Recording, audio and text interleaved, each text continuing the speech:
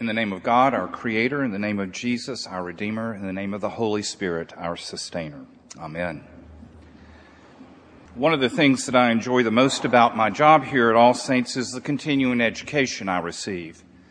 I'm not talking about the kind of continuing education where I go away for a week and study something or hear a speaker of some kind and do something intentionally. I'm talking about the ongoing continuing education that I receive because of the work that I do with our children.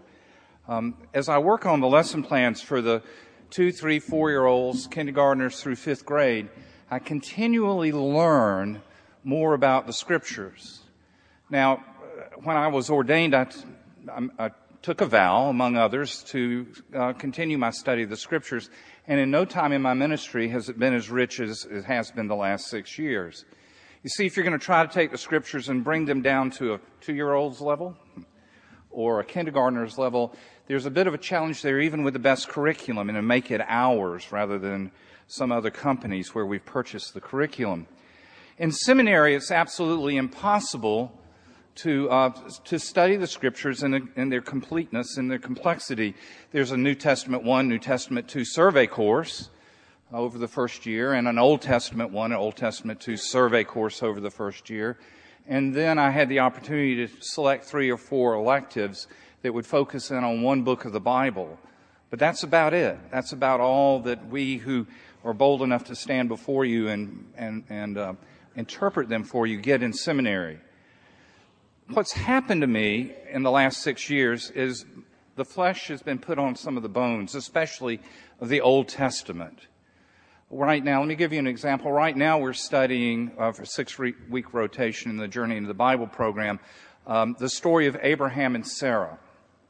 Now I knew who they were. I knew that Abraham had been Abram before he was Abraham and Sarah.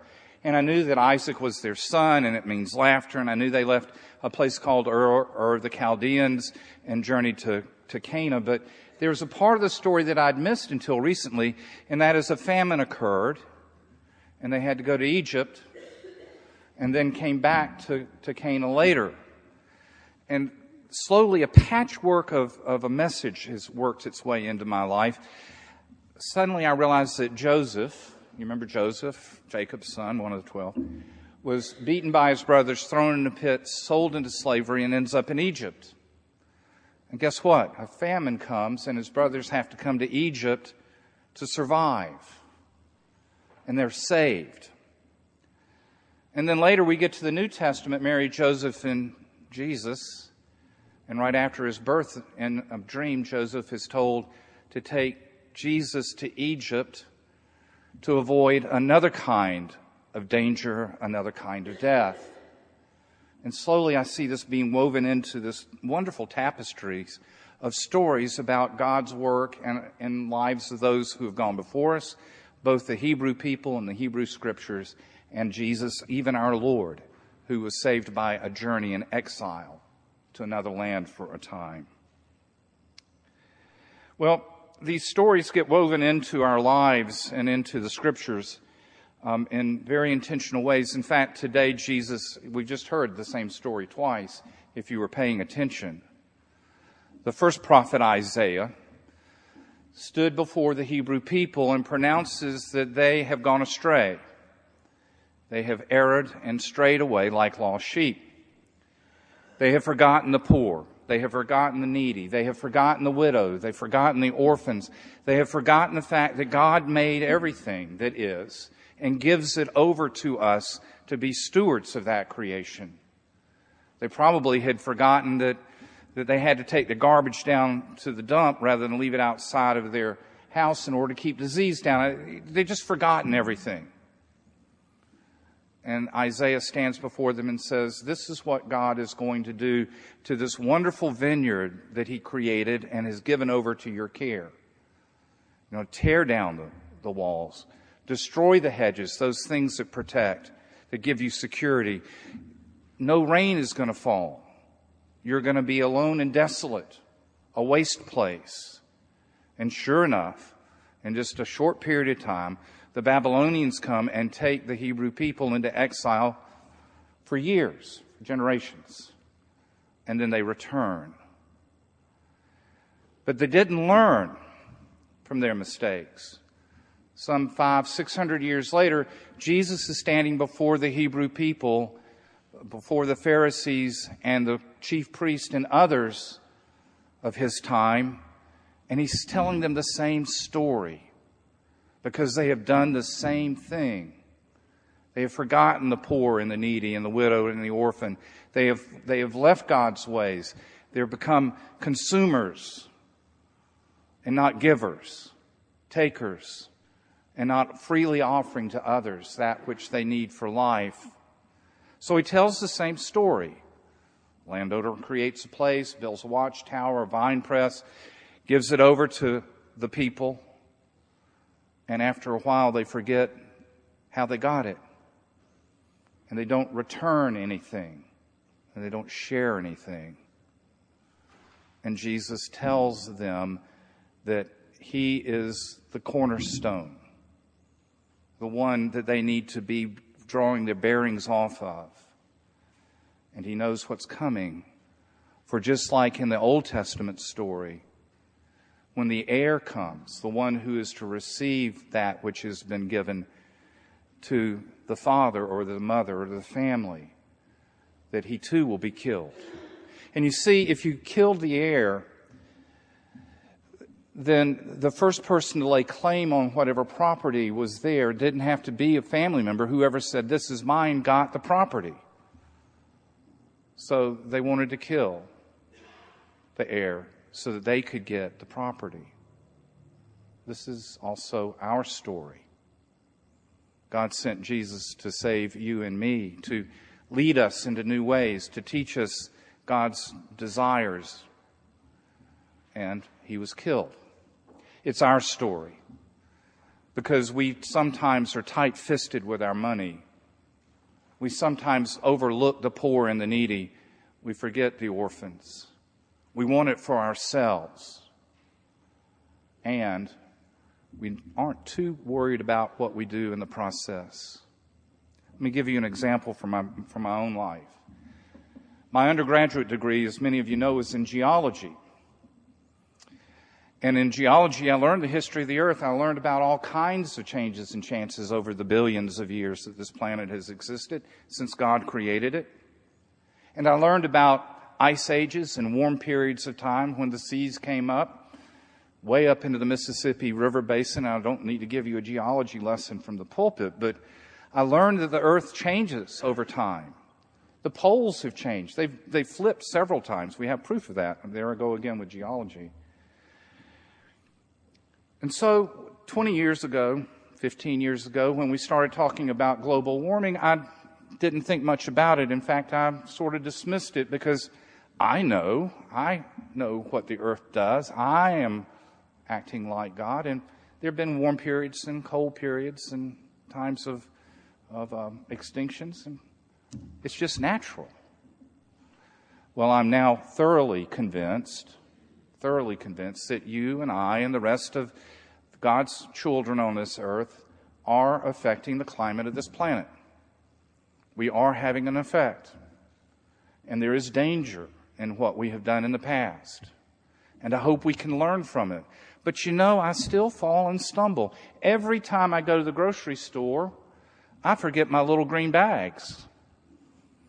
And I'm taking more plastic bags out with me. I have plastic bags at home that I don't know what to do with because it's a little frivolous, but not really. Because I have forgotten to be responsible and a good steward of the gifts that God has given to me. 2 more, 3 more bags will have to be made because I forgot my recycled bags. So, I saw some heads bobbing. I'm glad to know I'm not the only one. I've given you the circumstances. I've given you the condition. Now I'm going to give you a cure, a spiritual prescription, if you will. And you don't have to worry. This is not a Bible. I'm a good Episcopal priest. This is the Book of Common Prayer. But I need it. The last several times I've gone off on a conference with my brethren and sister of the ordained ministry, I've been reminded of something, and this is a prescription for you. I'm not going to tell you where it is in the prayer book until the announcements. But it's a prayer that I knew as a child when we did morning prayer 3 out of 4 Sundays. And it's a prayer that I've said for 3 years in seminary as a part of the daily office, I just told you where it is, a part of morning prayer. And I've forgotten it because we don't say it on Sundays. We say the general confession, but we never say the general thanksgiving. And I offer it to you as something I'm going to rememorize. I know most of it by heart, but I don't trust myself today. And I'm going to comment on it because I think it's the cure. The problem is that we've forgotten how blessed we are. We have forgotten to be thankful for what we have, the good things, as a nation, as a people, probably as a planet. So will you bear with me? I very rarely do this in reading something right out of the prayer book, but it's such a prayer that I want to make sure you hear it. Almighty God, Father of all mercies, God is merciful. God wants to give us mercy. God wants to forgive us. We, your unworthy servants, give you humble thanks. Unworthy servants, whether it's a plastic bag or forgetfulness or some lack of our spiritual life, we find ourselves unworthy. We do say the general confession, and we admit that every week, but we give you humble thanks. Humble thanks. Humility is something certainly we have lost as a nation, and I sometimes lose it. We give you humble thanks for all your goodness and loving kindness. God is good beyond measure and kind beyond measure. God holds back God's hand. God gives us another chance. We thank you for your goodness and loving kindness to us and to all whom you have made. Not just us in this room, not just the Christians of the world, but to all who God has made.